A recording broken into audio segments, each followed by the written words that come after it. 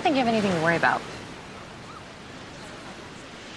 I mean, we never really know what goes on in people's minds or what they do, right? You spend every second with somebody. There's still this part that's a mystery. You know? You don't have to know everything to love someone.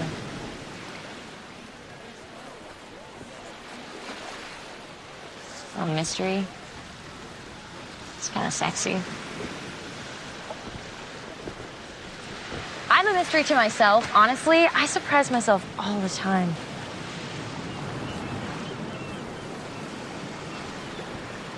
I think you just do whatever you have to do, not to feel like a victim of life.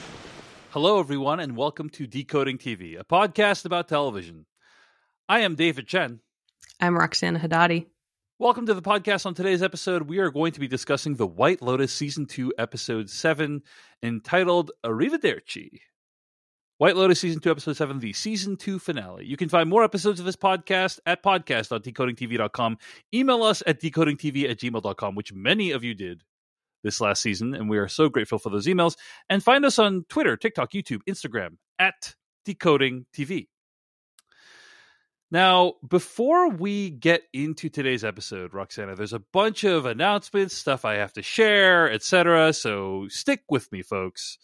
First of all, I know, like, during the course of the season, it's obvious from the emails at decodingtv@gmail.com, like, a lot of people have been enjoying this podcast, engaging with with both The White Lotus and this podcast, and we're really grateful for that. There is going to be one additional bonus episode of this podcast. And at this point, I think it's going to be a bonus episode available for paid subscribers at decodingtv.com. Now, you might be asking, what's decodingtv.com? Decoding TV makes money in two ways. One is through advertising, but most of the money that the podcast network makes comes from paid subscribers at decodingtv.com. And we are incredibly grateful for people who pay for a subscription at decodingtv.com.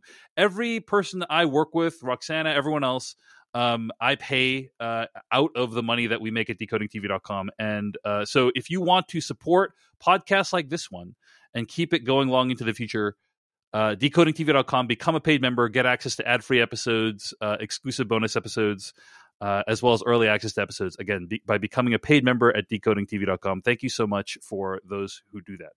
And I do want to say, Roxana, this completes, other than the bonus episode, this basically completes our first run together at Decoding TV. This is our first kind of ongoing podcast that we've ever done together. And I do just want to say a big thank you to Roxana for taking a chance on Decoding TV. This has been so much fun. It's been so fascinating to hear from you. And also, it's just been really fun to disagree with you on virtually every single thing about the show. Agreed. So thank you, Roxana. I want to give a big thank you to Roxana. And if you're in the audience, you can, be thanking, just as you were screaming at your phone a couple weeks ago when I missed a detail, quote unquote detail from the show. Now you can be saying thank you at your phone.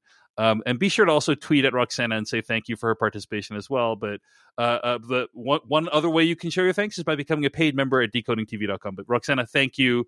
It's been such a blast, and we hope to bring you back again very soon. So thank you. Very much same. Okay. One other thing I wanted to say about announcing things, which is that people are probably curious, like, what shows are we going to be covering in the future? What show is the Decoding TV podcast going to be covering in the future? And I want to preemptively announce the next show that we'll be covering right now. Usually I wait until the show actually comes out, but we are actually about a month away from the next show that we're going to cover. I am pleased to announce that the next show that Decoding TV will be covering is The Last of Us, which is going to be premiering on HBO in mid-January. Keep subscribed to Decoding TV to get our announcement episode later this week or in the next week or two. It'll be coming out, and you will also find out who my co-host is for that podcast. But Decoding TV will be covering The Last of Us. It's going to be really exciting. The pedigree behind that show is excellent, so I'm really looking forward to both watching that show on TV, The Last of Us, and also podcasting about it here on Decoding TV. Finally, last week on the podcast, we put out a call for all of your theories as to what was going to happen this week on the White Lotus. And lots of people sent in theories, and we really appreciate those. Those were super fun to read. There were two big things that people mentioned last week, like in the last week over emails, that I just wanted. Many people wrote this in, so I just wanted to get this off my chest right off the top of the show. Which is, number one, many people speculated that the reason why Quentin and, as we know now, Greg were trying to hook Tanya up with Niccolo was to get her to cheat on Greg, and that there might be some kind of clause in the prenup that would dissolve the marriage if she cheated on Greg, or, allow Greg to unlock some money if she cheated on him. That felt more plausible to me than a murder scheme, but ultimately we found out the murder scheme was accurate on this episode of the show. So, but lots of people guessed that. I thought it was a pretty good theory myself. I was like, wish we had mentioned that on the podcast, but it turned out not to be true. I think the only thing that sort of gave me a little bit of hesitance about that is, like, we also know that Greg was cheating, so part of me thinks, wouldn't Tanya have the resources to, like, combat that by also figuring out that Greg had cheated? Do we know that Greg was cheating is the question, Roxana? I mean, I think the phone calls pretty heavily imply a lot of people that. think the phone call is with Quentin. Doesn't he say, doesn't Greg say, I love you in the phone call? Oh, I don't remember that. I remember him saying... I remember him saying, like, she doesn't looking forward... She doesn't suspect anything. That's kind of what I remember. Yeah, I remember him saying something like, she's clueless per usual. And I also thought that he said something about, like, being excited to see you soon.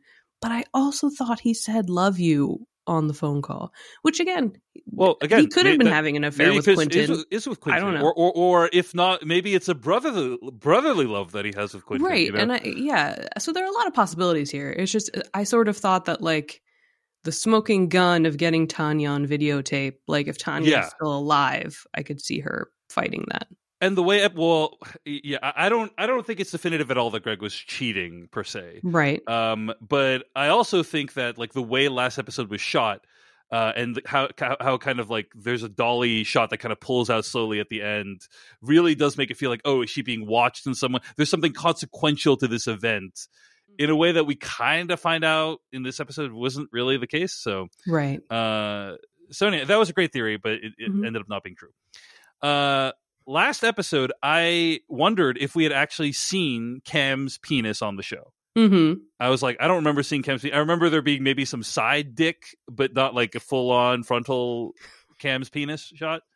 And a lot of people wrote in to say we did see Cam's penis, but it was prosthetic. It wasn't actually that actor's penis. Right. It was not Theo James. Like, it was, but it wasn't. It was not his dick. It was a prosthetic dick. And I have a horrible confession to make, which is that in addition to struggling with Mendelian genetics, I also have dick blindness. Apparently, yeah. I don't remember when I've seen dicks. And also, by the way, as made clear on our bonus episode last night, butts. I got Albie's butt confused with Ethan's butt. My wife said she actually made the same mistake because their hair is kind of the same. It's kind of curly. Okay. But ultimately, at the end of the day, Ethan's butt is not the same as Albie's butt, and I regret the error. So I wanted it's very interesting to me that, like, in a season full of male nudity, it has all, like, not made an impact on you. Yeah. Hey, no, there is a Niccolo's full frontal, and that was I acknowledge that. So yeah. How could we not? I would say artful male nudity hasn't made it a bit. It's too subtle for me, Roxana. Okay, so we got a bunch of emails writing in theories, and I wanted to share, like, some of the theories and some of the things that people had like figured out before we get into the events of this episode. Okay, so these were all at decodingtv@gmail.com. And I do want to say, by the way, our mailbag episode, like our bonus episode next week, will be like mailbag. We'll also talk about like other writing and interviews that have happened around the show in the last week. So decodingtv@gmail.com, or just comment at decodingtv.com. We'd love to discuss your feedback and thoughts. Francesca from Phoenix writes this, and she kind of broke down what she thought would happen this episode. So these were all these were written before the episode aired. Why am I sharing these? Because I actually think they're fun and interesting. Francesca from Phoenix writes, with regards to the Lucia and DeGrasso storyline, I 100% agree with you, Albies and Mark. I think watching the first scene with Lucia in the first episode solidifies it. When she meets up with Mia on the road, they pass by Alessio. Lucia yells out in Italian, "Hey, Alessio, see you later," in a very friendly and casual manner. Not at all how you greet your pimp. So it seems he is a friend or ex or brother, but they definitely have to be working together to scam Albie and the rest of the DeGrasso family to get their monon. I'll pause here and say I think that ends up being accurate, and I think we see Alessio at the end again in very friendly terms. Okay, Francesca continues. Daphne and the supposed trainer's baby. The theory about the baby being the trainer's and not Cam's has been circulating. And while I think it's a great theory, and it may be possible, I think that takes away from what Daphne is trying to convey to Harper during that conversation.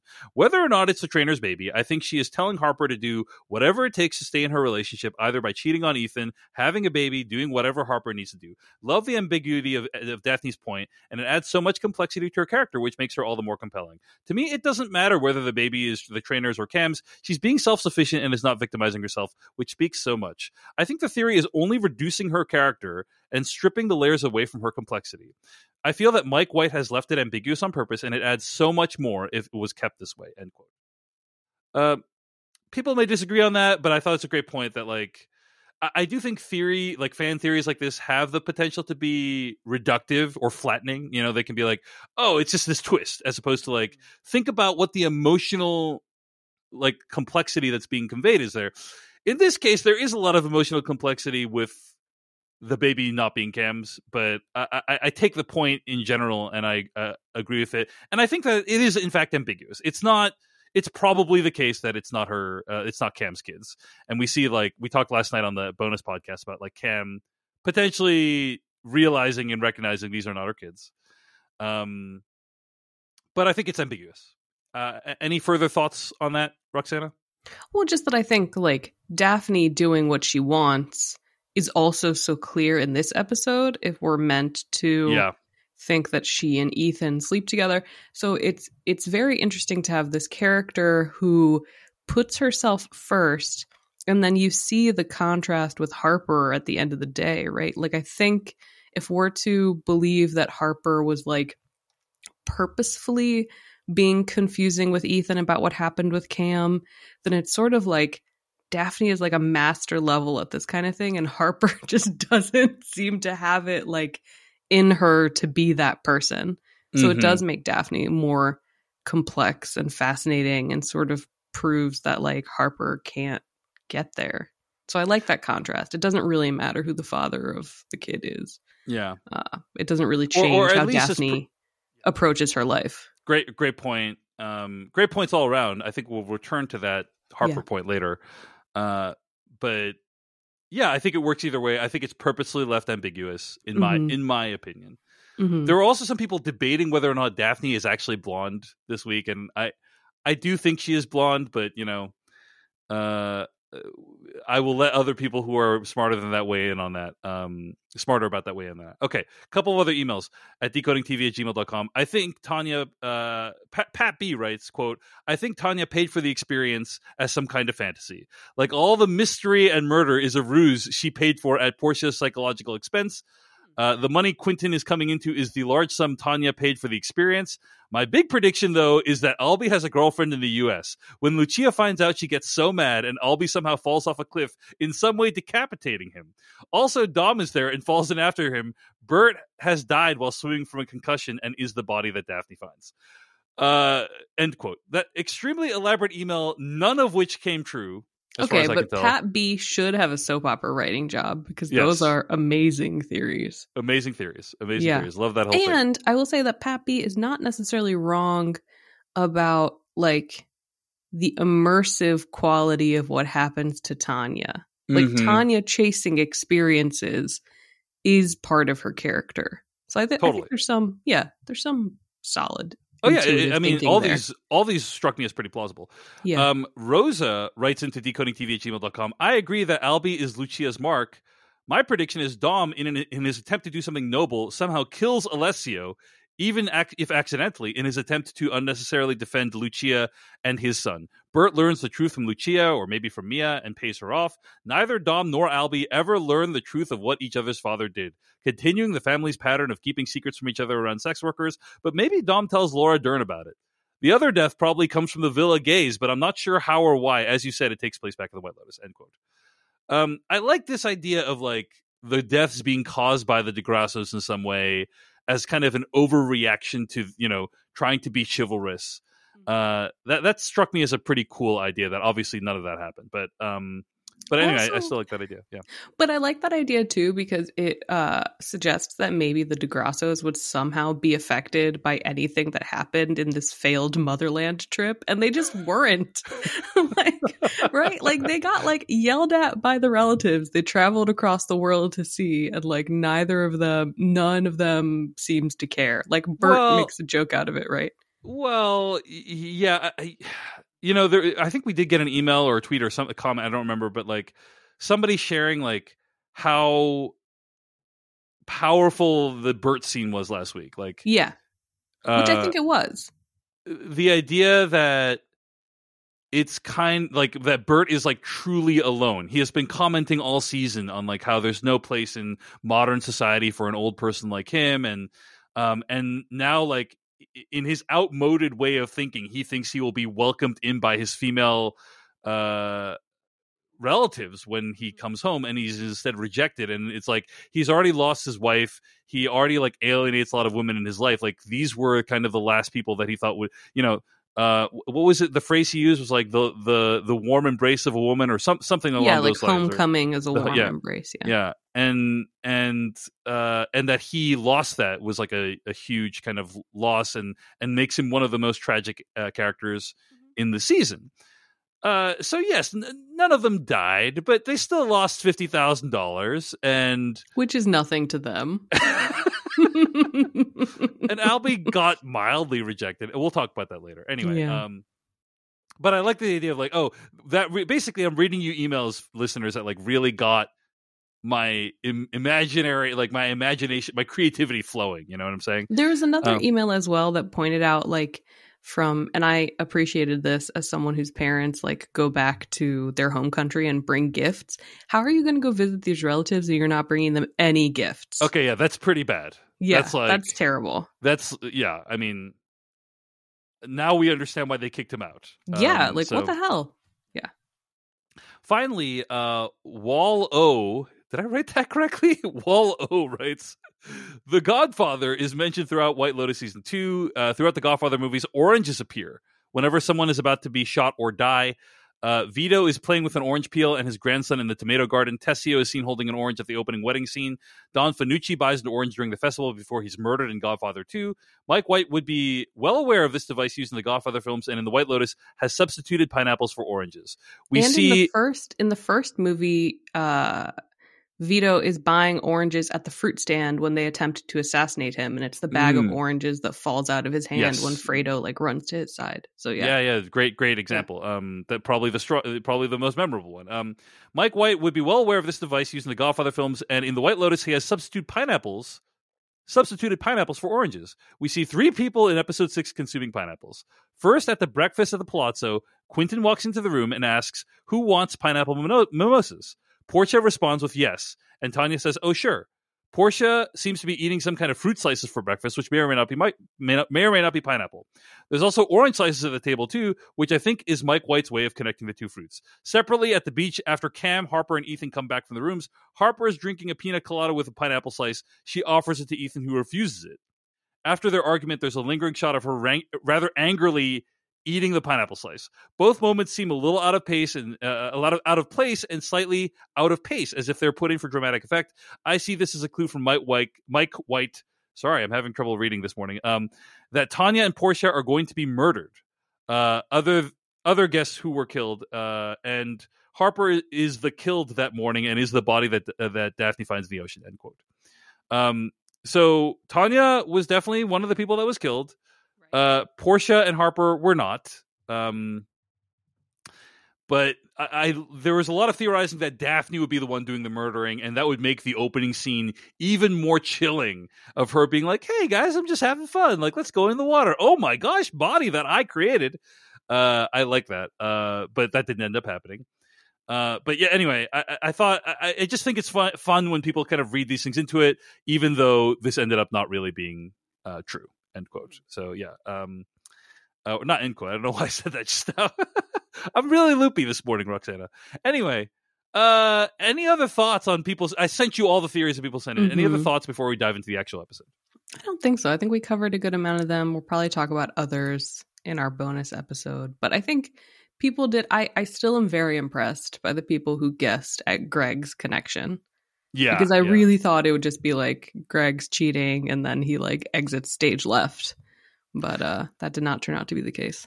There was also an online meme or people pointing out that Tanya's dress is extremely similar to the dress worn by the woman in the car that gets blown up in The Godfather.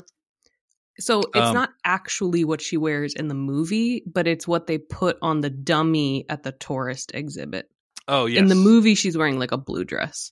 But yes, gotcha, it's similar to the Apollonia dummy and how she's dressed when Portia goes to the attraction. Yes. So another clue for you. Okay. Yeah.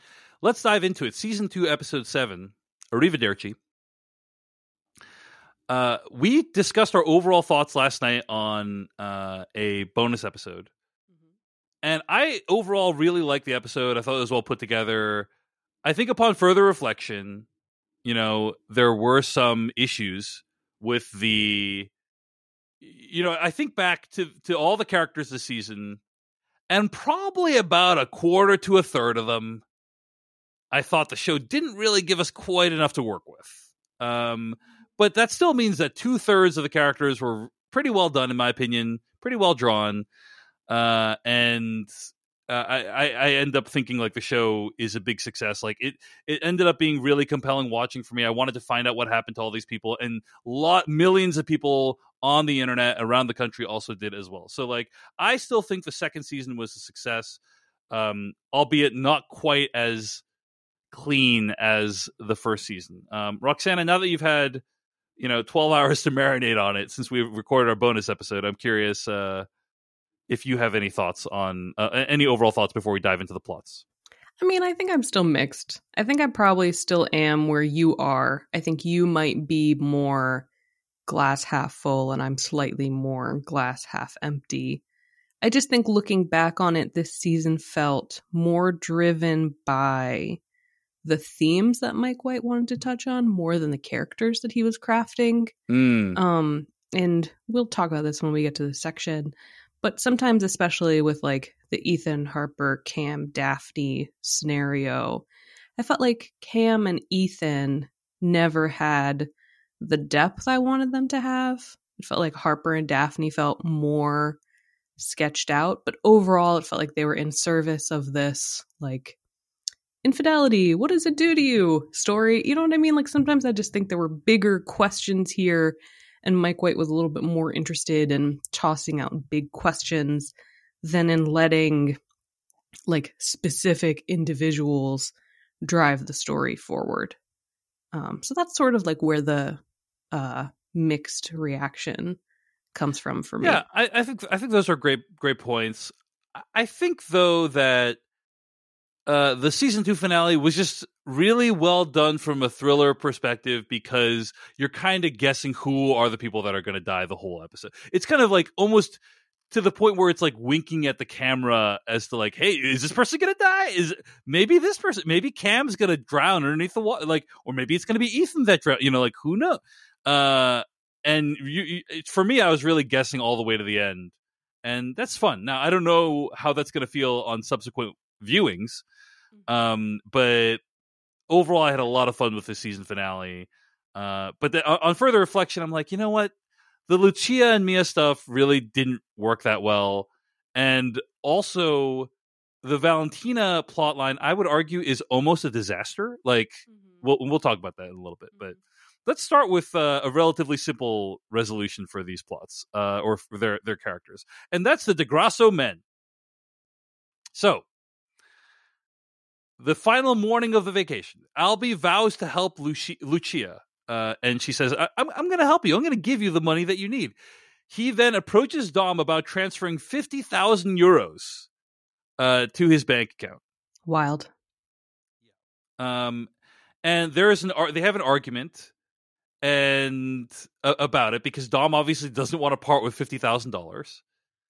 And Albie says, hey, I want you to do this for me. Consider it karmic payment for being a huge asshole. And BT dubs, I'll help you out with Mom, a.k.a. Laura Dern's voice, a.k.a. someone else's photo that is not Laura Dern. So curious why he is... why Mike White used this person that's Laura Dern's voice but not Laura Dern's face. Yeah. I saw Alan Sepinwall speculate maybe because that character might come back in a future season. We'll see. But they know they probably won't be able to get Laura Dern for that part. But anyway, we'll see.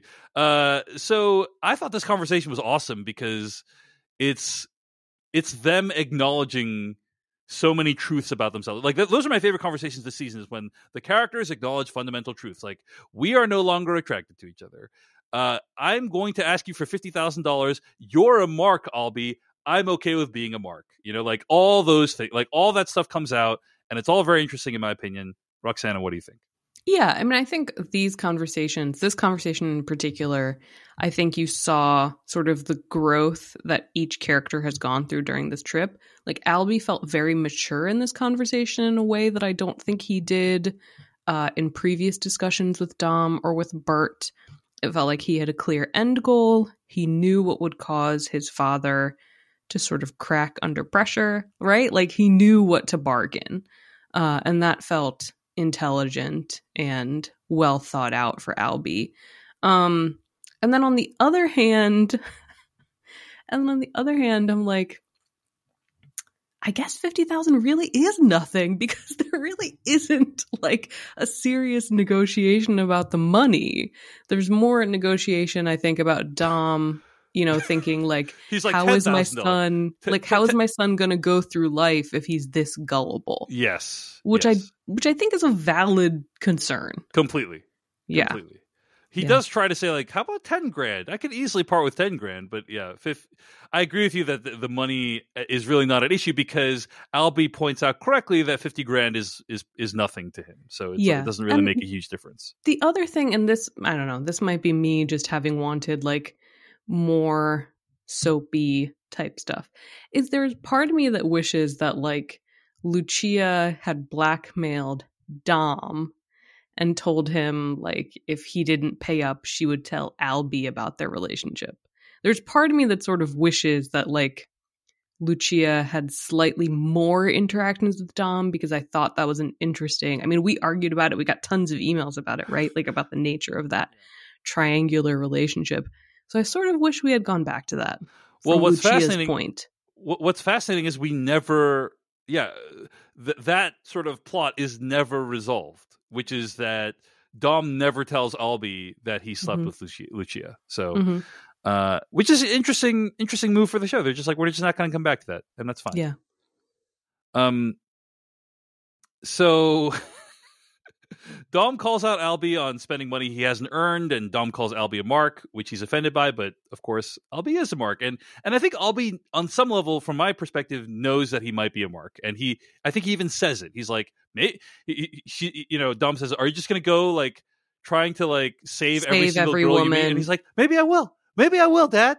And but see, I didn't think of that as self-awareness. I thought of that just as like a child being petulant. Yeah, no. But I think Albie, like, when he is revealed to be a mark to himself, like it becomes clear that he's a mark. He's not like, he doesn't break anything, he doesn't kill anyone. Like he's just like, oh, okay, well, that sucked. But I think he knew that it was a possibility the whole time. That's my read on it. Bert arrives at breakfast still with a head wound and says, "I had a dream we went to visit our relatives. They turned out to be a bunch of banshees that chased us out of town," end quote. Do you think? I don't think he's being literal. I thought he was joking in this scene. What do you think? I can't tell. Yeah. I can't tell. I mean, I think he very well could, but on the other hand, and we also got emails about this, Bert has just like had a head wound this whole time. It's such a weird, like, Bert is concussed. Did F. Murray Abraham have get surgery or something, or get a mole removed, and that's why they needed to put a bandage on his head? I don't know. Like, why? What was the purpose of the head wound? Anyway, maybe he does need medical attention. We'll see. Mm-hmm. When we hear that Bert is dead next season because of a head Bert. wound. Oh. Later that evening, Mia hugs Bert, tells him she got the singing job, and then he reveals to Dom and Albie that he got a little bit aroused when she hugged him. Of course he did. Thanks for sharing that, Bert. Really back. Needed to hear about that. But Dom confirms to Albie that he sent the karmic payment, and Albie says, "I already talked to Mom. Everything's going to be fine." Really feels like that whole thing was fixed a little bit too easily, in my opinion, because of Laura Dern's is just a really effective screamer in the first episode with Dom, and I'm like, really? Would one conversation with Albie have gotten her on his good side, or vice versa, gotten him on her good side? But whatever, I accept it. Albie bails on dinner, goes to meet Lucia and tell her to check her bank account, and she spends the night with him. And then, there's a call between Dom and his wife, and she doesn't completely tell him to get off the phone immediately, which is huge win for him. She's like, she tells him to call back when he's in the States. Yeah, call back when you're an open door. Yeah. So then the next day, Lucia gets up from bed with Albie and leaves. Albie wakes up, sees her gone, realizes that he's been played. At the airport, all three generations of men turn around to look at an attractive woman walking by. The DeGrassos, generational trauma passed down from one generation to the next. Is it trauma? I mean, it's trauma, and it's also misogyny. I mean, I hesitate to call it trauma. Yes, partially it's misogyny. I just think it's like learned masculinity. Sure. Right? Okay. Yeah. All of the above could be true. But anyway, Portia sees Albie, walks up to him, basically learns from Albie that Tanya is dead. And that's when they're like, "Hey, do you want to exchange numbers?" And it's kind of funny. That's a very funny moment. It's like a very romantic comedy-esque moment. Yeah, I didn't expect Portia to weep for Tanya necessarily, but the speed with which she's like, "Hey, give me your number." But she knows now, right? She had the bad guy. She had the Jack experience, and he almost killed her. He did abduct her. So now Albie looks pretty good in comparison. I have a couple of three thoughts on this. Three thoughts on this whole situation. Thought number one, the first two thoughts are things that my wife shared with me about this whole plot line and our conversation about it, Roxana. Mm-hmm. Thought number one is, boy, I hope Portia likes being on planes, because once she gets home, she's going to be flying right back. Because people are going to have a lot of questions about why a billionaire heiress or 100 millionaire heiress is dead. And Portia was one of the last people to see her alive. So, and isn't well, I mean, maybe they got rid of her luggage, right? I mean, I'm trying to think of what I'm trying to figure out is how big is the conspiracy? Because Jack certainly makes it seem like there's just a serious group of scammers running around, and that they could essentially make Portia disappear. So that's what I can't figure out. Here's what I can't figure out. Why didn't they make Portia disappear? Why didn't they just kill her? Why would you leave a living witness? It doesn't make none of that makes any sense to me. But I think Jack was supposed to kill her and just didn't. Okay. Yeah, that's possible. Yeah. That's possible. That makes a lot of sense. Yeah, because of what Quentin says. Did Hades carry her off into the underworld? I think that Jack was supposed to kill her, and then I see. changes his mind. The second thing that my wife wanted to share, she wanted me to try to impart this perspective, is that we should not view Jack versus Albie as a binary choice for Portia. Or she shouldn't view it that way, right? Hey, you don't want to be with the murderous pool boy. That's cool. But that doesn't also mean you need to be with the stuck-up Stanford grad, right? So, but also my wife doesn't really have anything against Albie. It's just like they're clearly not really attracted to each other or right for each other. No.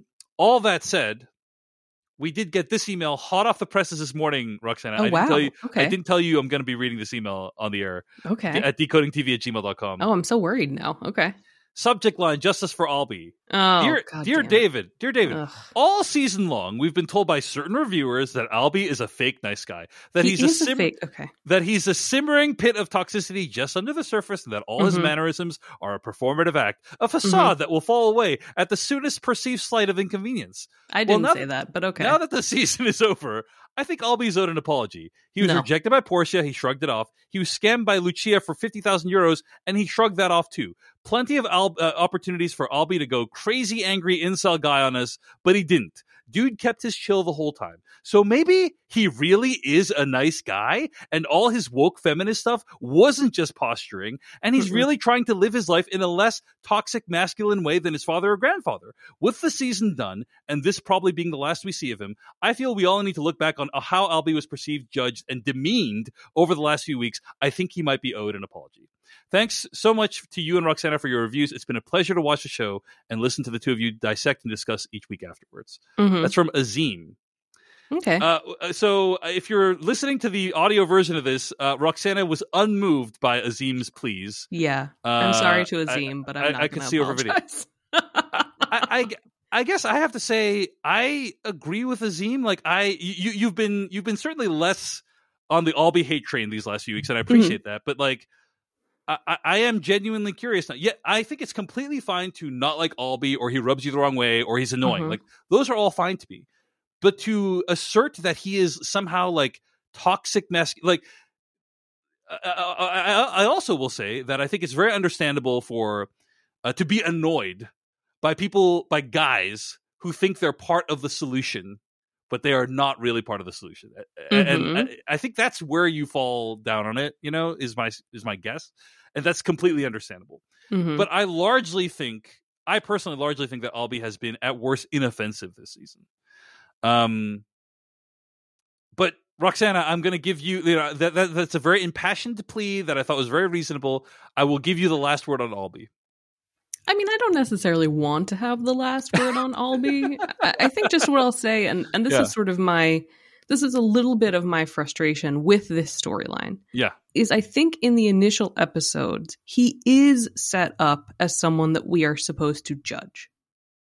I think, I genuinely think that. I think in his interactions with Portia, we are meant to see that he is like taking these lessons about the kind of man that he does not want to be, and he is wielding them in a specific way, and they're not necessarily artful or graceful, and I think they are awkward and cringy to watch. And I don't think I ever said that he was like an incel.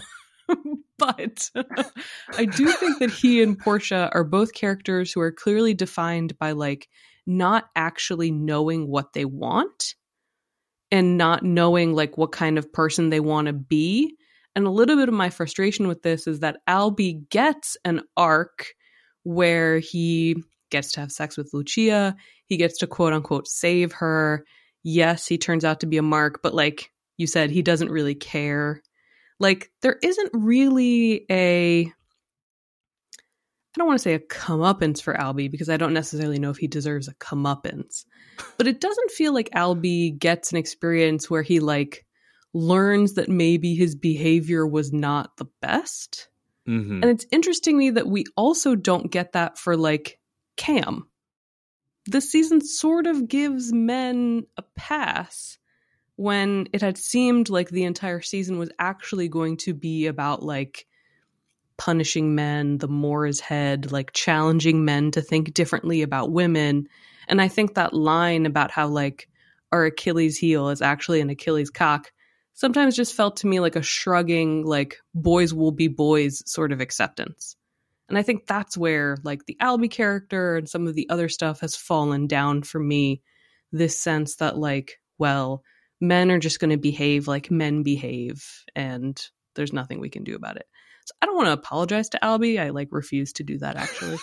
But I will say certainly that Jack becomes such a horrifying figure that Albie looks fine in comparison. All right. Well, that was beautifully articulated, Roxana. And I think what is very, very clear from our conversations is reasonable people can disagree about Albie. And yeah, I think it's a very reasonable reaction to be annoyed by Albie and you don't like Albie. You know, I think I think he is relatively innocuous, certainly one of the most innocuous people on the show. But reasonable people can disagree.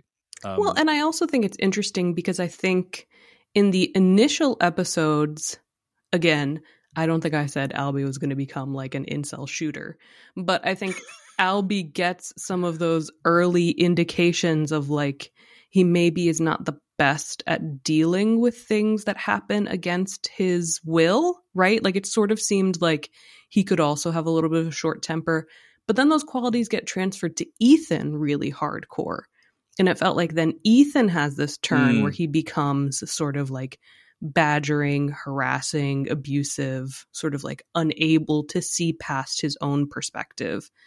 And so I don't know. Again, it's like I'm not exactly sure. I sort of dislike the gender essentialism, which we've brought up over and over again. But I feel like that Achilles cock line is sort of like a little bit of the a thesis flimsy, of the show. Yeah, just like men are going to be like that. And so I don't necessarily love that. But Indeed. Azim, I'm really glad that you enjoyed Albie's arc. I'm sorry that I can't apologize on his behalf. I apologize that I can't apologize. Well, that's the DeGrasso storyline. And those are our thoughts on it for this season. You know, Roxana, I have to say that when we have a heated argument on the podcast, it can be a little bit electrifying. Yes. And I bring that up because this episode of Decoding TV is brought to you by Nissan. As a pioneer in the electric vehicle space, Nissan is always looking for ways to deliver new, meaningful technologies to EV owners. After all, Nissan has been making EVs since 1947. That is not a typo. And their EVs have now traveled 8 billion miles by Nissan Leaf owners since 2010. 8 billion miles, which is the equivalent of driving to Pluto and back. You think that's electrifying? One of their EVs trekked all the way to the North Pole, and Nissan even tests their EV technology on the Formula E racetrack. But Nissan knows you don't just get an EV for the E. You get a Nissan EV because it makes you feel electric. Because it sparks your imagination and ignites something within you. It pins you to your seat and takes your breath away. At least that's what Nissan thinks about designing their EVs like the Nissan Ariya and the Nissan Leaf. It's about creating a thrilling design that electrifies its customers. I love Nissan's focus on creating a thrilling drive and an electrifying life. In today's world, it's so important to look around you, to pay attention, to look for all the tiny ways that life can electrify you. And as I was just talking about, one of the ways in which I get a charge is by doing this podcast with Roxana, debating all of people's opinions on things like Albie, who is going to get murdered in the White Lotus, and so on and so forth. It's such a blast. And that's why I think it's so appropriate that Nissan, who is responsible for so much great EV technology, so many great EV vehicles, they are the sponsor of this episode of Decoding TV. A huge thanks to Nissan for sponsoring us. Nissan, EVs that electrify. All right, let's move on. So let's talk about the other plot lines. You know, there was one statement you made just now that I really wanted to bounce off of. I do think that, like, I remember what I was going to say, Roxana, about the DeGrassos, which is that I think that one of the things that happened in White Lotus season 1 was that the status quo was upheld. You know, and I feel like that's also true of this season largely as well. Yeah. Except, as I made clear in last night's episode, like largely for now, we'll see what happens next season when we find out. Hopefully we find out more details in passing.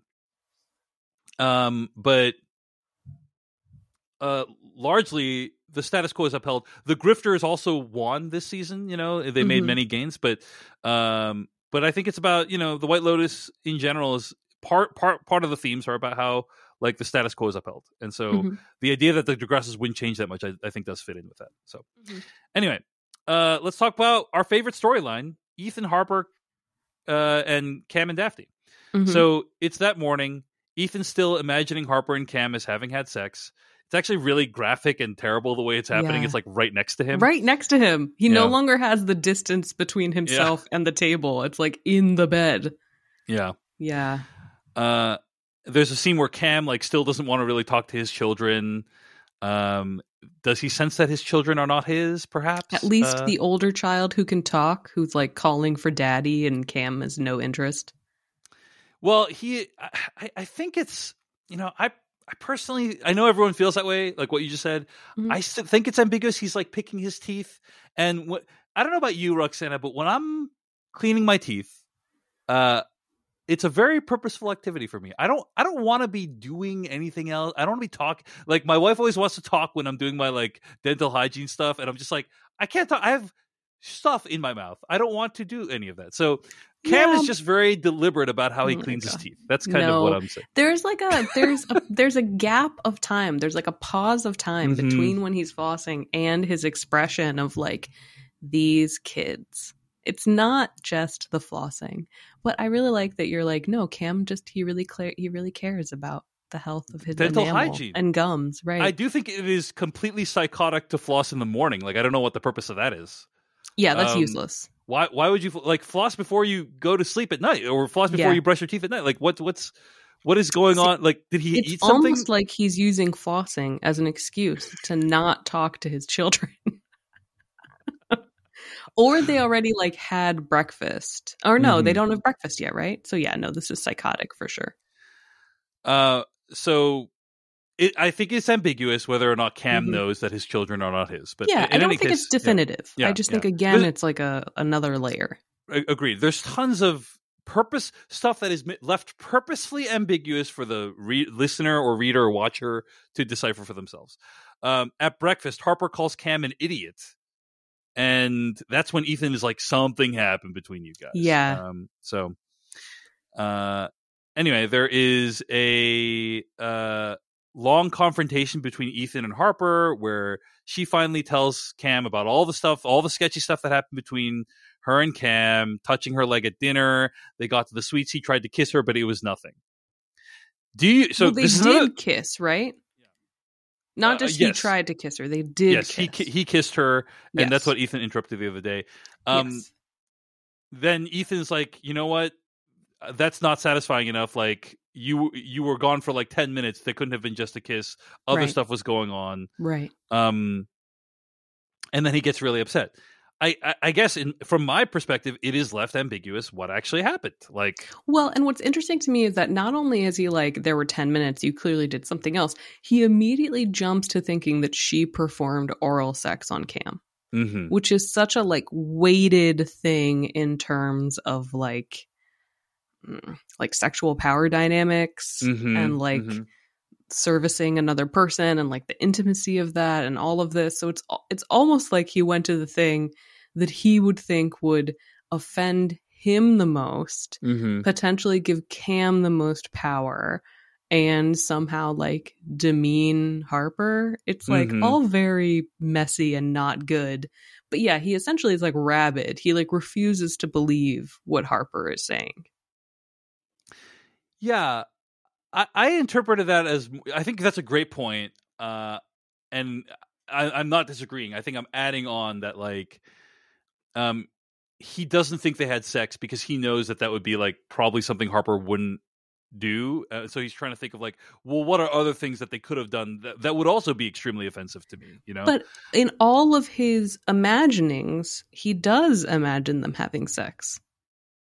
Right, but I think at that point Harper has already said like they didn't have sex, you know. So I think he's trying to like take her at her word, but like wait, that's not quite explanatory. Like if she's telling the truth, how could she be? What is she omitting? Basically, you know, is kind of how I interpreted that. So,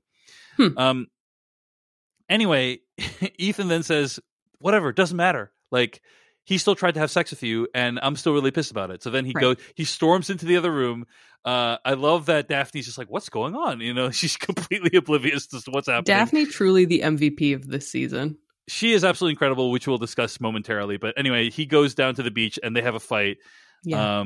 And Cam just acts like completely. He acts from freaking flossing his teeth first thing in the morning to accosting Ethan and Harper at dinner later that night, and giving a toast and showing up super nice looking with cuts on his face.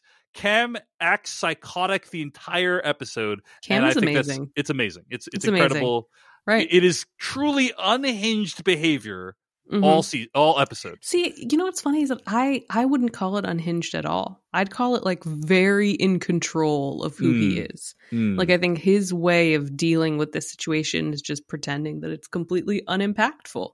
They had a wonderful vacation. They didn't try to kill each other at the beach, right? I mean, again, it's just sort of, it's so clear that Daphne and Cam like get through their relationship and just treat the world as levels of compartmentalization. So you're going to have a great life if nothing actually bothers you. That's one interpretation. Well, think about what Daphne and Cam say that like they don't watch the news. Like, hold on. Another interpretation is that this is actually what gets them off. Like, yeah, I think right. I think it's both.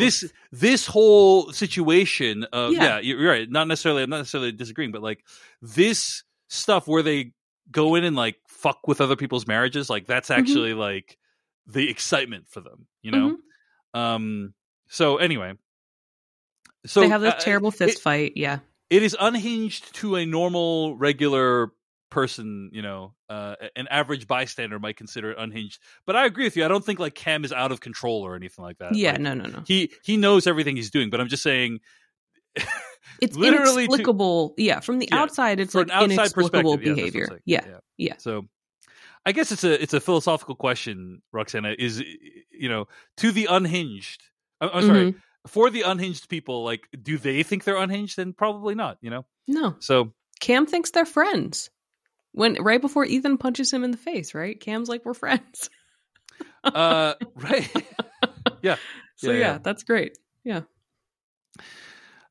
So Ethan ends the conversation by ultimately saying, you know, Cam tried to have sex with Harper. They have a fist fight. And then Cam kind of has this laughter while he's floating in the water, which again, I just think is like very American Psycho-esque.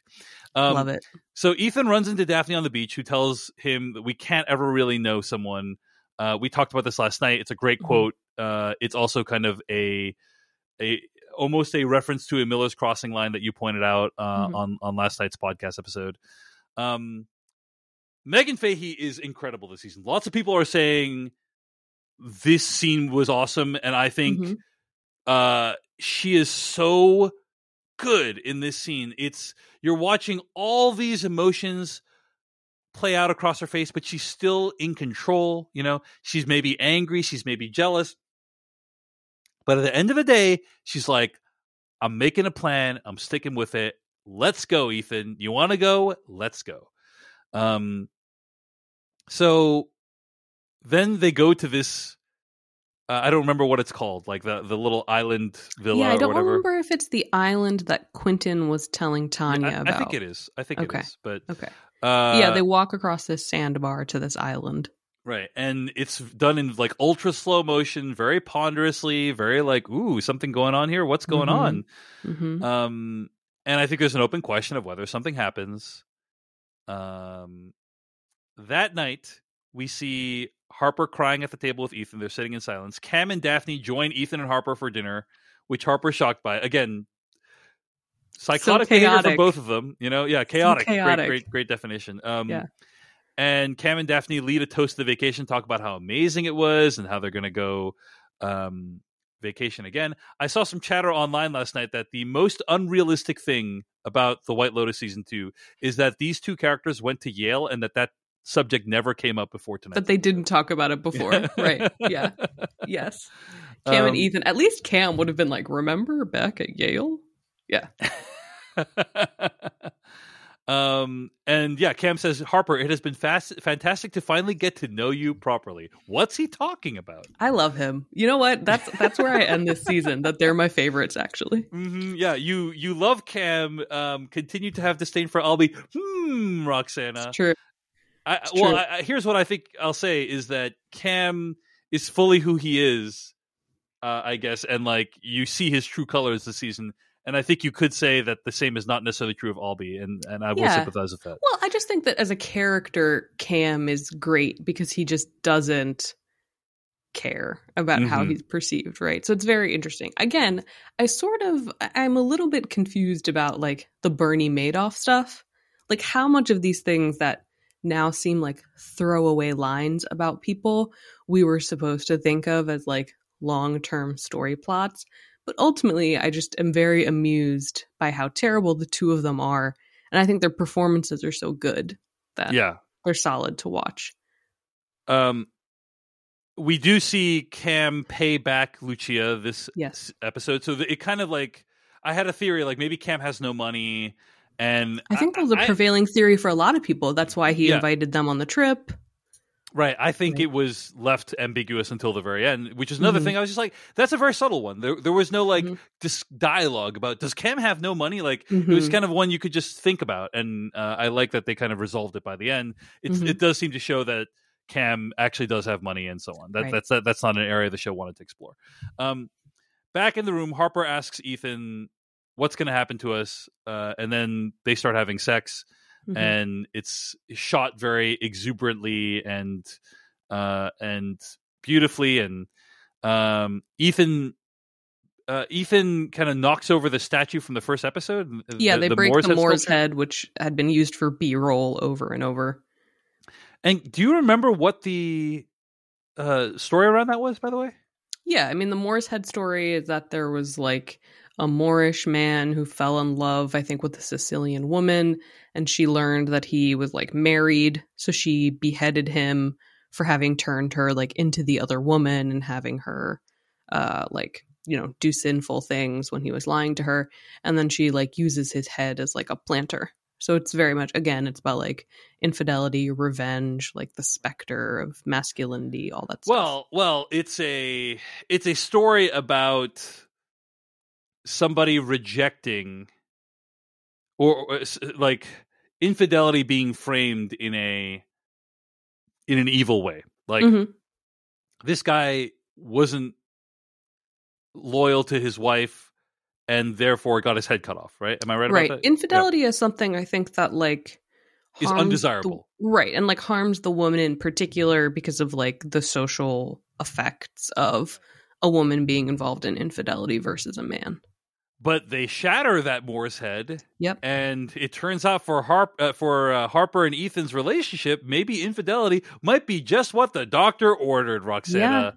Yeah. I mean, it's sort of like did Cam and Daphne make a version of themselves, essentially, through Ethan and Harper.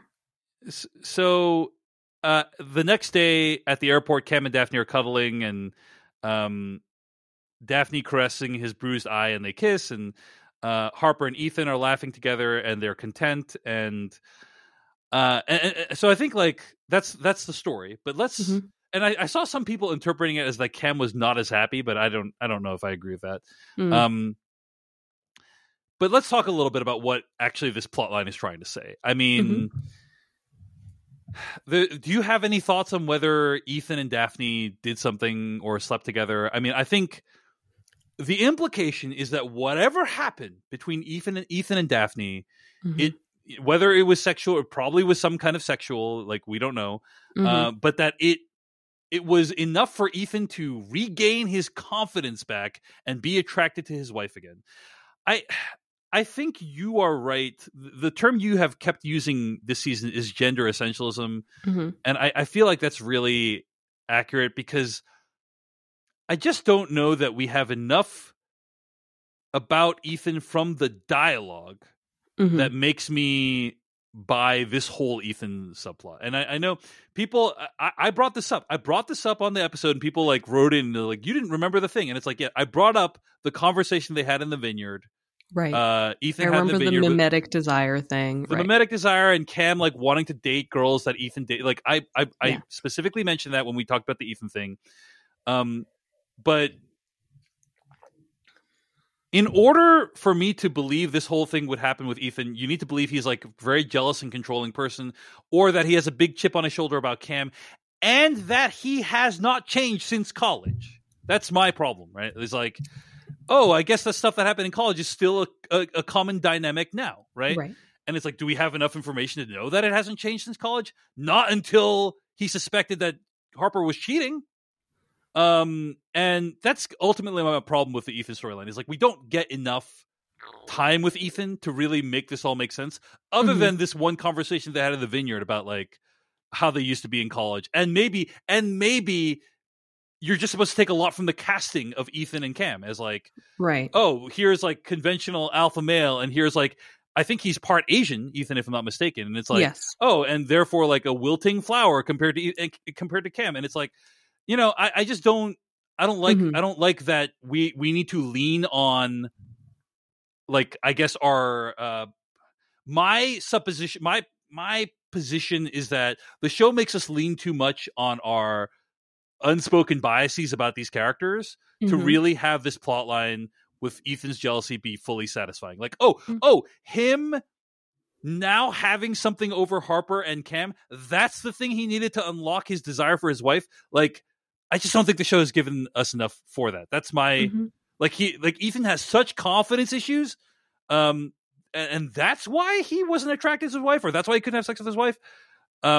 It's pretty unsatisfying to me as a story, but I did think, you know, Daphne and Megan Faye's performance and like her arc is like fully realized and awesome. The idea that like she's like, okay, I'm gonna do whatever it takes to preserve my life, like that's amazing, you know. But yeah, the Ethan stuff, didn't love how it all played out. What do you think? I mean, that's basically exactly where I am. And I think we talked about this last episode, that last episode sort of felt like there should have been another episode between 5 and 6. And I sort of wonder now maybe if there should have been another episode between 6 and 7. I'm not saying like the season should have been 9 episodes, but it feels like there was something more needed for Ethan and Harper in particular to feel more like specific people and not just like the worst inclinations of a straight man, right? And sort of like the worst inclinations of a straight woman. There's something just about the dynamic of like the cheating and the lying and the, I don't know, assumptions and all of that stuff that just felt very broad and not necessarily unique to the characters as they were depicted to us. And maybe that's why like I have enjoyed Cam and Daphne more, because Daphne has had a very interesting arc, right? I mean, like with Daphne, we've got so many different explanations about how she lives her life and what sort of like personal bargains she's made with herself to stay married to this wealthy man who she knows cheats on her. There's like a lot of backstory for Daphne's actions. And even with Cam, I think he is a recognizable like asshole bro type, right? To like call upon bro code and to just very casually use these sex workers and like whatever. But like you said, he feels like fully realized in a certain way. I understand that Ethan and Harper are characters who come to us at the cusp of transformation, and they clearly are unsure of their marriage and they don't know where they stand and all of that. I just don't really buy where they end up.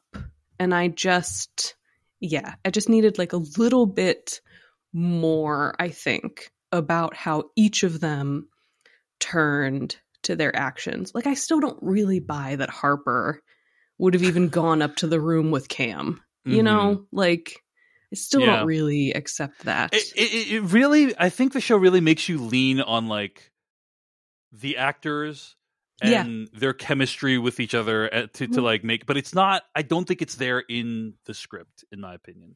I just like, think that you're supposed to look, in my opinion, you're supposed to look at Cam and look at Ethan, and then you, the viewer, are constructing the story. And I don't I think that's kind of like lazy, in my opinion. I'm not against good casting, but like, I just think you don't want to make all these, assumptions about who these, you don't like, we as people should try to fight against our unspoken assumptions, not play into them. And that's what the show does. And by the way, you know, this is probably a good time to bring up the Valentina and Mia storyline, Well, can I 'Cause- just say one thing before we go get ahead, there? please, Roxana. I mean, Yeah. I think we have also talked about this before, is that it feels like a formatting issue for this season, because the entire point of the season, right, was to inject ambiguity and to force us as viewers to decide what happened, what didn't happen, things were off screen, things were implied. And there's part of me that can accept that in terms of, did Ethan and Daphne really sleep together? Did Cam and Harper do more than kiss? Like, I sort of buy that inscrutability for certain plot details, but I don't like it for character development. And I think that's where we're like falling down. Like, I don't think either of us has a problem with not knowing the exact details of their sexual encounters. I think our problem is how these characters reacted to that narrative ambiguity, right? Like, it feels like there should have been more depth to the characters themselves. I would completely agree there. Yeah. So, and so then that takes us to Valentina and Mia. Yeah. And I think that if I'm trying to give the show the benefit of the doubt, that benefit of the doubt is then taken away when I look at the Valentina and Mia storyline, because basically, like, what happens with Valentina and Mia is, there's a very embarrassing situation where Valentina can't find her underwear the next morning, and like housekeeping interrupts her. It's like an employee of hers that interrupts her, and Valentina basically becomes like a much nicer person. Right. All she needed was to get laid, Roxana. Right. And like, that's a very male gazy, like, retrograde. How many times have we heard like, oh, like so and so is like a frigid bitch and like she just needs to get laid? And it's like it's kind of like plays into that stereotype, which is just like, yes, she's gay or at least bi in the show, but like it's still a fairly simplistic and arguably offensive characterization of this person. I don't know. What do you think? I hadn't thought about it like that. I mean, I can definitely see the validity of that.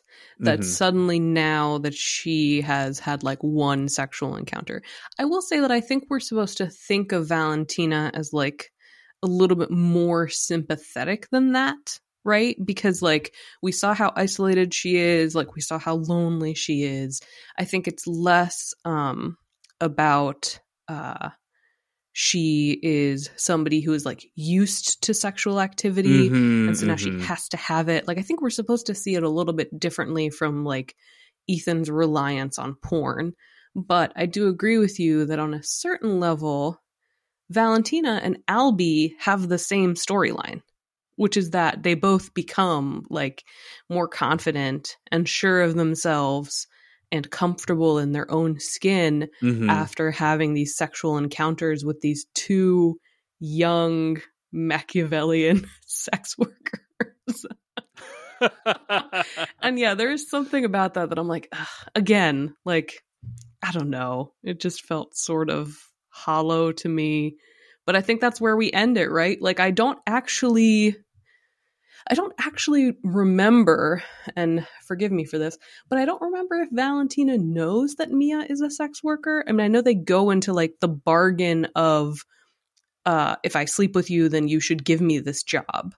But I don't remember if Valentina knows like the degree to which, like, yes, she's seen Mia and Lucia together. She knows that like she's the guest of Dom. I just don't know how much we're supposed to take this as like Mia is now stringing along Valentina, or if Valentina is like eyes wide open going into a further partnership with her. I don't know. I think so. There's a scene where Mia says, "Hey, you should get an actual lesbian to be, to be with you." And I think Valentina is stunned in a variety of different ways. Like, I think like part of her was like, oh, I thought like we actually experienced some real emotional connection last night. Maybe. Or I thought you actually were a lesbian. Like, you convinced me, like that's what my interpretation of Valentina's shock was. Yeah.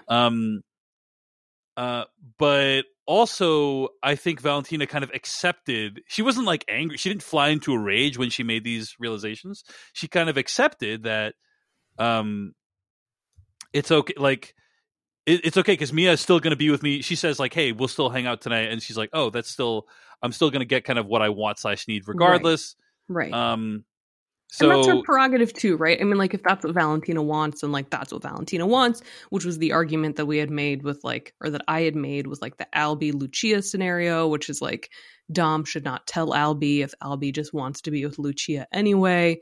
So I'm not necessarily trying to like be contradictory. I was just trying to figure out the details of like, what is this dynamic now? Like, where do we leave it? Yeah. And I would say my guess is that Valentina is basically more aware of what her own needs are, right? And that is a better place for her. Okay. More aware of her own needs and willing to like express them to the world in some fashion. That's kind of my perspective. So she became a better person to go back to your point of like, all she needed to do was get laid. Yes. Yeah. I can sort of see a little bit of like, you brought up a great point about like, yeah, she is a more tragic figure than that, you know, like, but it doesn't seem like that plot line doesn't seem particularly nuanced to me personally. No, I haven't loved it, and I don't end up loving it. No, she does fire Giuseppe, which is pretty brutal. Yes. But you know, maybe Giuseppe shouldn't have been trying to have sex with someone at the hotel. In the hotel. In some, I guess, but that's literally what Valentina does, right? Like literally in the hotel. Like I almost feel like I don't know if this is a stretch. Guy does it. Okay, right. I almost feel like Mike White saying this is like hashtag feminism, right? We in one reading we would see this as like a triumph for Valentina because like she's getting what she wants. She's like putting this man in his place, blah blah blah. But ultimately, she is doing exactly what he did. Yeah. She just happens to be a woman who is doing it. So. It's messy. You know, feminism can be messy, I think is what the show is trying to say. No, I think the show is just saying that humanity is messy. I know. I'm being facetious because you're right. Like ultimately, it doesn't really feel like a super coherent worldview about you know abusing workers or using your power to get hotel resources or whatever. Right. Anyway. So yeah, didn't love the subtlety or lack thereof in that plotline, and I feel like that kind of is there to the lack of subtlety is there to a lesser extent in the Ethan Harper storyline. And I also wanted to point this out about the Ethan Harper Daphne Cam storyline, Roxana, which is you were saying how like Daphne has a great arc this season. I don't think she has a great arc. I think we as the audience have a great arc with her. Like we discover lots of things about her that make her more interesting. And we go through a journey, but like I don't think Daphne changes really at all. Like she came into this season, no, I think that's season, fair. like wanting and the people, arguably the people that are supposed to have the arc, which is Ethan and Harper, like Cam, I don't think changes at all this season. No, but the people that are supposed to have an arc, Ethan and Harper, their arc was of mixed success storytelling wise, according to us. And yes, I think their arc basically pushes them. Basically pushes them into a place that neither of us totally was convinced by.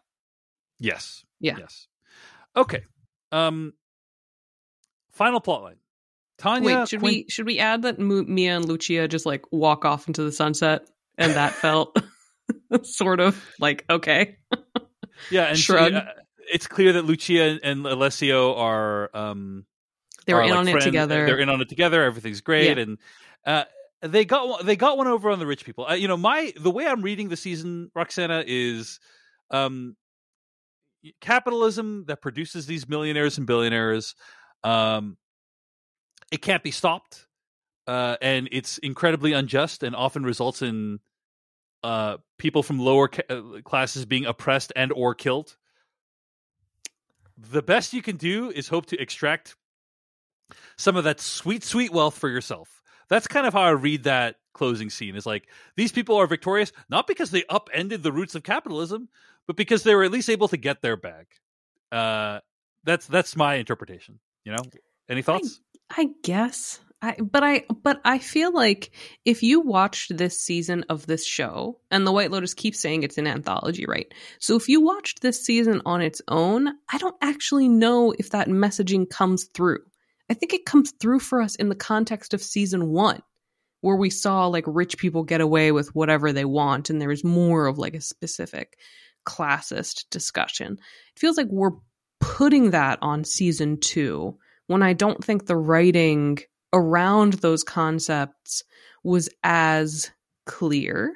And I also think that you could read this second season as like, wow, Americans shouldn't travel internationally because like foreigners are really bad, right? Like everybody who is a villain in this season is a non-American.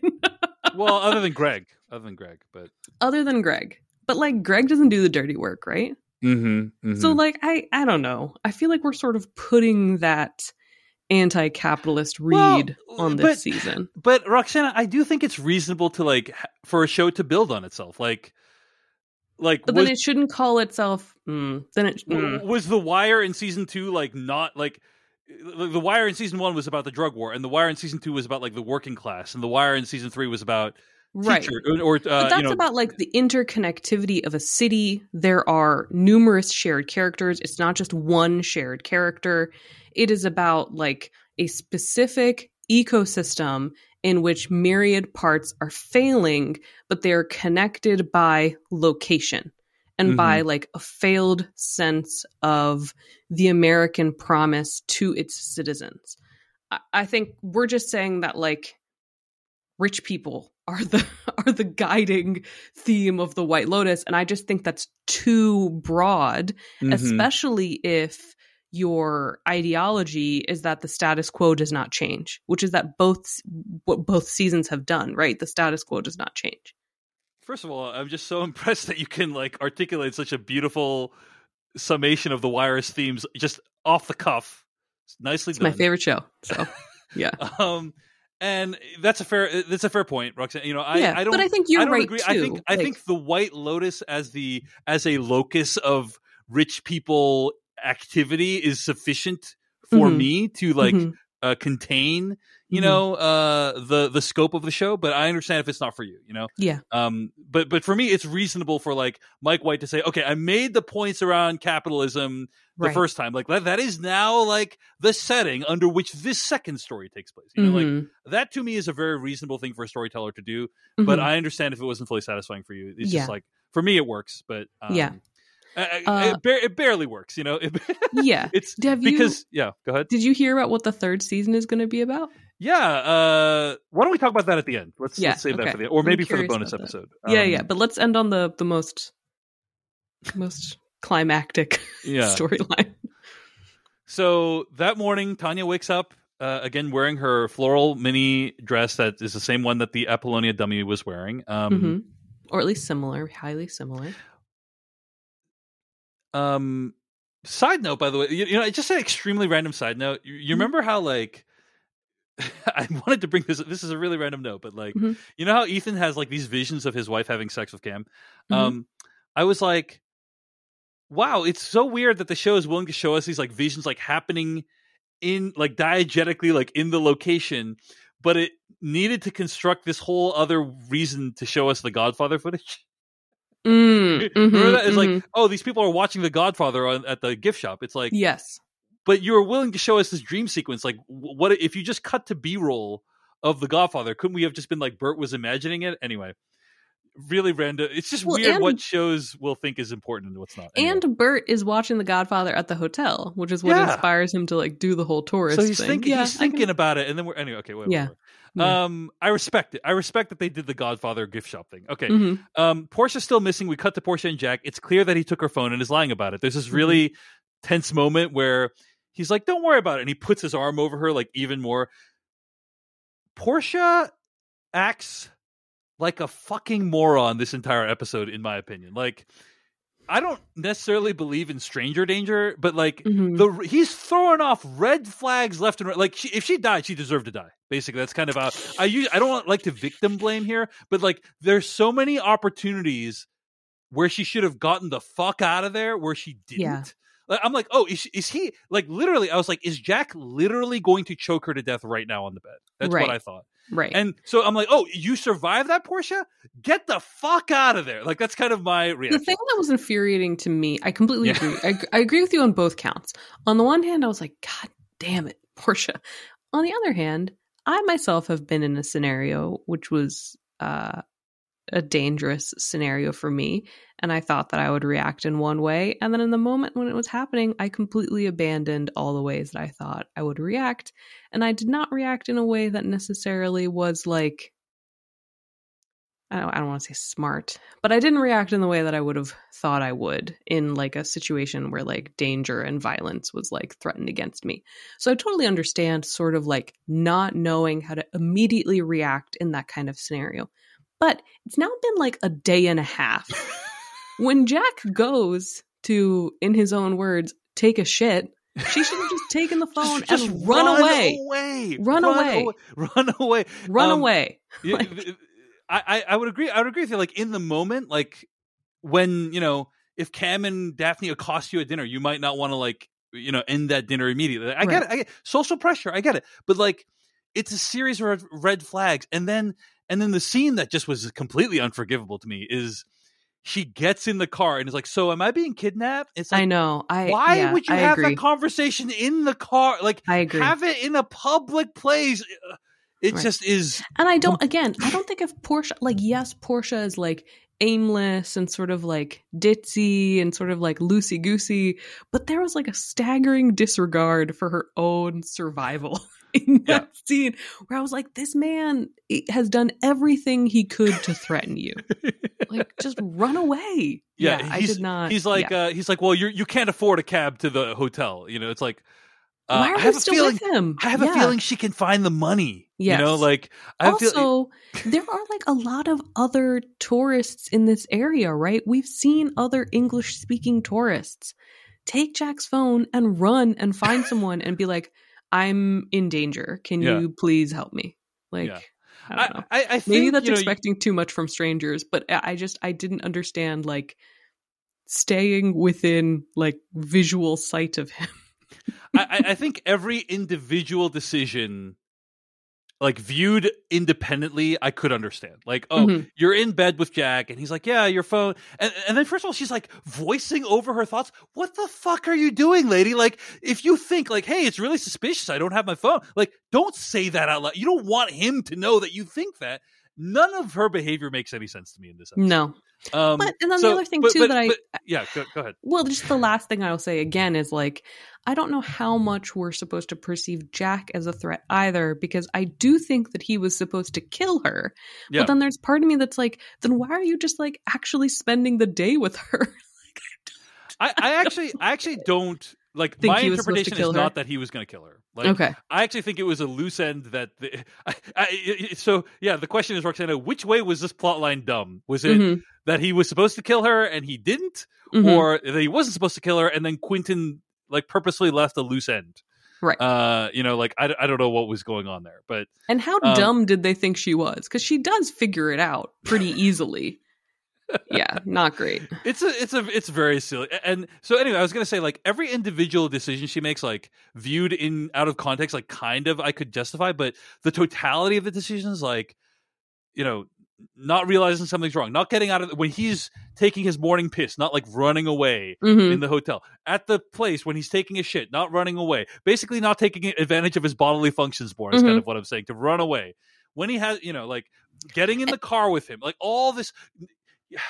Don't go to a secondary location with this character. Like, what are you doing? And in season 1, a lot of people like ragged on Paul, right? It was Paula who like helped plan the jewelry scheme. And a lot of people ragged on like, did she really think $75,000 would be enough to hire a lawyer to sue the resort to get Kai's like family land back? And there's a lot of criticism of that. But I'm like, maybe Mike White just doesn't like think that like he just thinks young women are dumb. I think. Yeah, maybe we're just stupid. Like, I don't know.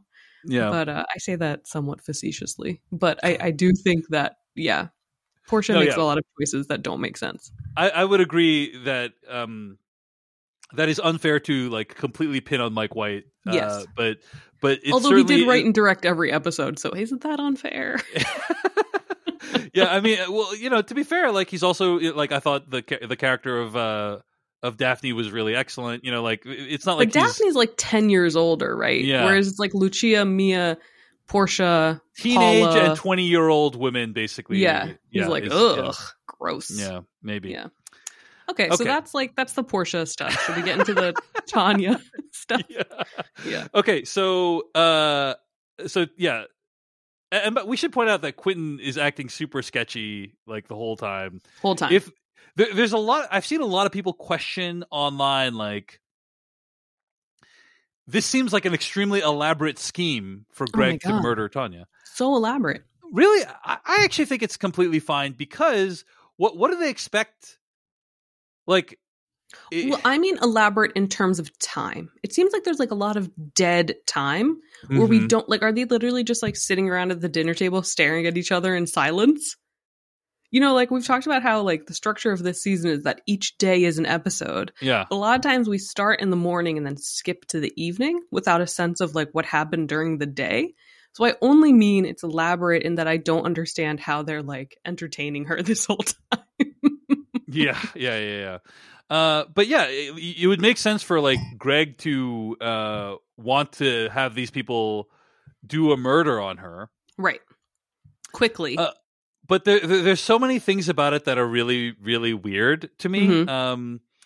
Like, hey, if they're going to do a murder on her, maybe Quentin shouldn't have a photo of Greg in his room. Like, that feels like a pretty big oversight. When she discovers, so I actually took my Google Translate app up to the speaker on the TV and tried to have it translate what Niccolo says to Quentin on the boat. Okay. And the translation that I got was something along the lines of, I think it's time for me to go. Let me sort out my things. That's what the Google Translate said to me. I don't know if it's accurate, and it might have picked up background. Who knows? And he gets up and he goes, and he has a bag, and then Tanya gets the bag, and it has the most comedically obvious kidnapping things ever.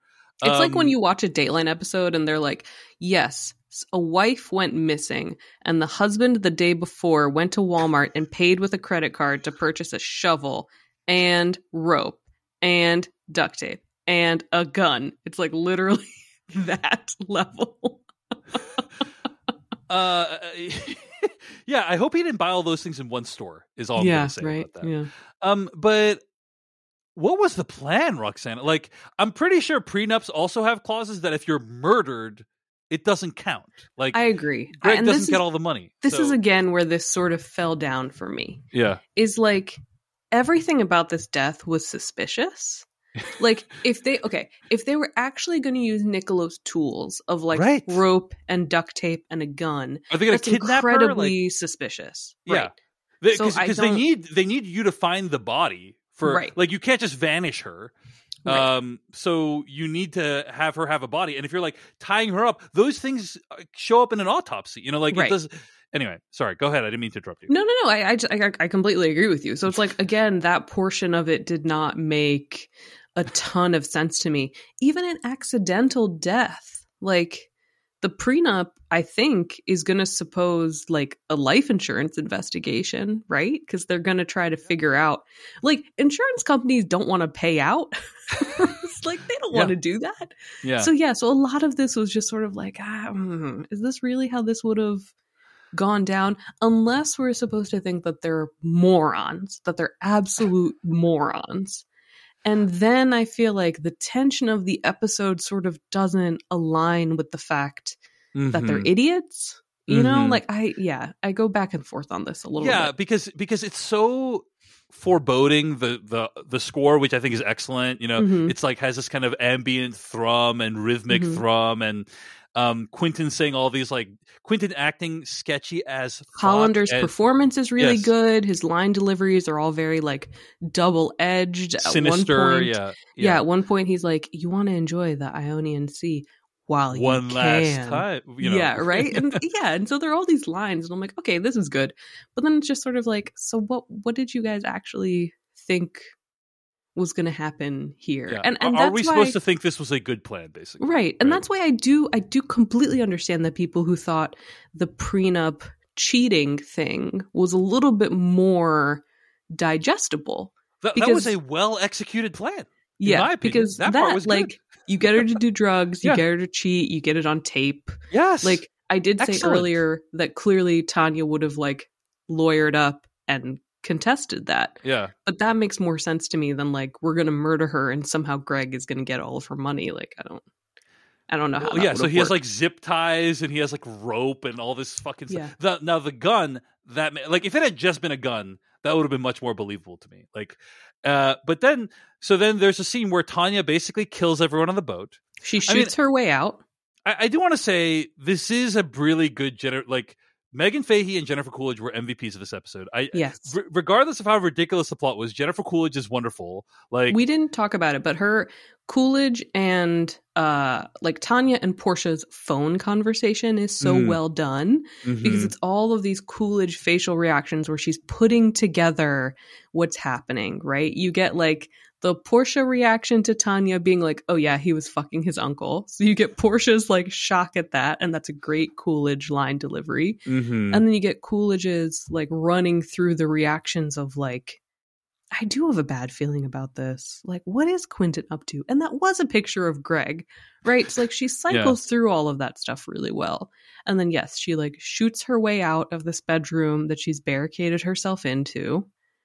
She shoots Niccolo, which we see first. Well, there's also this scene where she like loses her phone and then she tries to talk with the older gentleman and she's like, these gays are trying to kill me, which is like an amazing right. And the captain's like, we're all gay. Yeah. The captain is not helpful. It's a great sequence. So Coolidge is like, this is like one of my favorite episodes of her this season. Yeah. And yeah, then she shoots everyone. And the way it's filmed is really interesting. It's filmed like you're kind of viewing not from her POV, not even a wide shot, but you're like looking at her while she's shooting everyone. And like we're facing her, we're very close to her, so like we see her lift the gun and shoot it, but I'm imagining that like, you know, that was shot with like white moving backward through a hallway or on a dolly or something. So then finally when we see the reveal, she's like killed Didier, she has shot Quentin, Hugo is hiding, and then she asks Quentin like, was Greg having an affair? Which Quentin dies before answering. So again, leaves Tanya with this, again, the ambiguity, the confusion, the infidelity question. And then do you want to talk about what ends up happening to Tanya? Well, she tries to get on a smaller boat to get to shore. Niccolo's boat. She accidentally slips. I actually watched this scene like 5 times. Because I was trying to see, like, did she hit her head or something on the way down? But I don't think she hit anything. I think it was added, like a sound effect was added to imply that she hit something. Right, because there is like a thunk. There's a thunk, and I was like, did it actually show her head making contact with anything? I don't think it did. I think it's like a movie magic kind of thing where, anyway, whatever the case, she slips off, she hits herself, and she dies. I read about Mike White saying she wanted Tanya to have an operatic ending. Right, there's like Italian opera that's playing during her like a drowning, sinking into the water sequence. Yeah. He said, quote, not that I really wanted to kill Tanya because I love her as a character and obviously love Jennifer, but we're going to Italy. She's such a diva, a larger than life female archetype. It felt like maybe we could devise our own operatic conclusion to her life and story. End quote. So, and we discussed last night about like whether we found this to be satisfying, and like that she would survive. And there is, it's all very Coen Brothers-esque that she would survive this entire cockamamie attempt to murder her and then be felled by like her own clumsiness at the end. Right. Slip and fall off of a boat. Yeah. Yeah. Yes. I don't know that it's like the ending I would have wanted for Tanya, but I think it's like a very valid, fair ending for the like it fits in with like some things that we know about the character. But did you ever watch that movie True Lies? Oh my God, like many, many years ago. Obviously parts of it have not aged well. But there is a scene where Jamie Lee Curtis drops an Uzi and it bounces down the stairs, and like while it's bouncing downstairs it like goes off and shoots like 10 terrorists. That's kind of how I felt about this scene with Jennifer Coolidge expertly killing all these people on the boat while shakingly nervous. It felt a little bit, it beggared belief a little bit, but whatever. But it also feels like Tanya would be the person who would like go to a shooting range. She feels like that kind of person who would have like experience with a gun. But I mean, I liked her Really? ending. I thought it made sense to have her drown. And we've talked about this a little bit before. Given that season 1 and the way that season 1 used water was as like in the way that it's often been used in literature and art, which is like rebirth and like rejuvenation and restoration. Like Tanya throwing her mother's ashes into the water was like a cleansing, healing moment for her. Hilariously played by Coolidge, like running through the surf, but still, right? Like a moment where we were supposed to actually sort of have sympathy for Tanya and her growth. And then here, the whole season has really played up the menace of like the ocean and the waves, and sort of this place has like a natural aggression to its landscape. And so having her drown, I thought, was a nice way to like link all of that stuff back together. Did you see the first of all, Roxana has written a piece about this at Vulture. I have not had a chance to read it yet, but it's called "The White Lotus's Watery End." We'll link to it in the show notes. Did you see there was a reverse shot of water in the episode? Oh yes. Well, there's a moment in this episode where it's clearly like waves that were shot and then like rewound. Yeah. I didn't know if you had any take on what that was, but well, this might be, again, this is probably too much of a reach, but what I mentioned in my essay is that all of the waves and stuff reminded me of how David Lynch uses wind and like trees in Twin Peaks. Because it felt like he was always using the B-roll of like the woods to sort of, again, nod to like there are sinister things happening in nature that don't care about us as people. And the thing that Lynch did, which I'm sure you remember, is that he would like record people giving their lines backward and then rewind them so that they were being said correctly, but like the cadence and the rhythm was weird. So I think just doing things in reverse is like a recognizable way of messing with like our sense of time and reality and adding sort of a surreal edge to things that we think we know. Yeah. Okay. We got to wrap up, even though it feels like we haven't finished talking about everything yet. But I do want to say, please, if you want to hear our bonus episode where we kind of react to some of the people's reactions to this season, subscribe at decodingtv.com. And I want to just say a big thank you to Roxana again for joining us this season. You know, let's do a quick rundown before we go of like the individual plot lines. Like, I thought the Cam and Daphne stuff was awesome this season. Like, just really great to learn about those characters and how weird and, in my opinion, unhinged they are. The Ethan Harper storyline had some decent elements about it, but kind of veered towards this really, you know, thinly written stuff towards the end about this jealousy and, as you said, gender essentialism. I thought that the DeGrasso stuff was pretty solid throughout, in my opinion. And the Tanya and Quentin stuff, you know, the Quentin plan is silly, but Tanya's performance and also kind of like her fate feels like pretty decent as well. Yes. And then Valentina, Lucia, and Mia, not great. That's kind of how so the whole spectrum of reactions to like this season. But overall, I had a great time talking about the show with you, Roxana, and I want to give a big thank you to you again. Thank you for having me on. Thank you to everybody's emails. And it was fun. It was a good time. It was fun. So yeah, there will be one more bonus episode for Decoding TV members, and tune in. Be sure to hear our announcement podcast about The Last of Us, which will be coming in the next couple of weeks.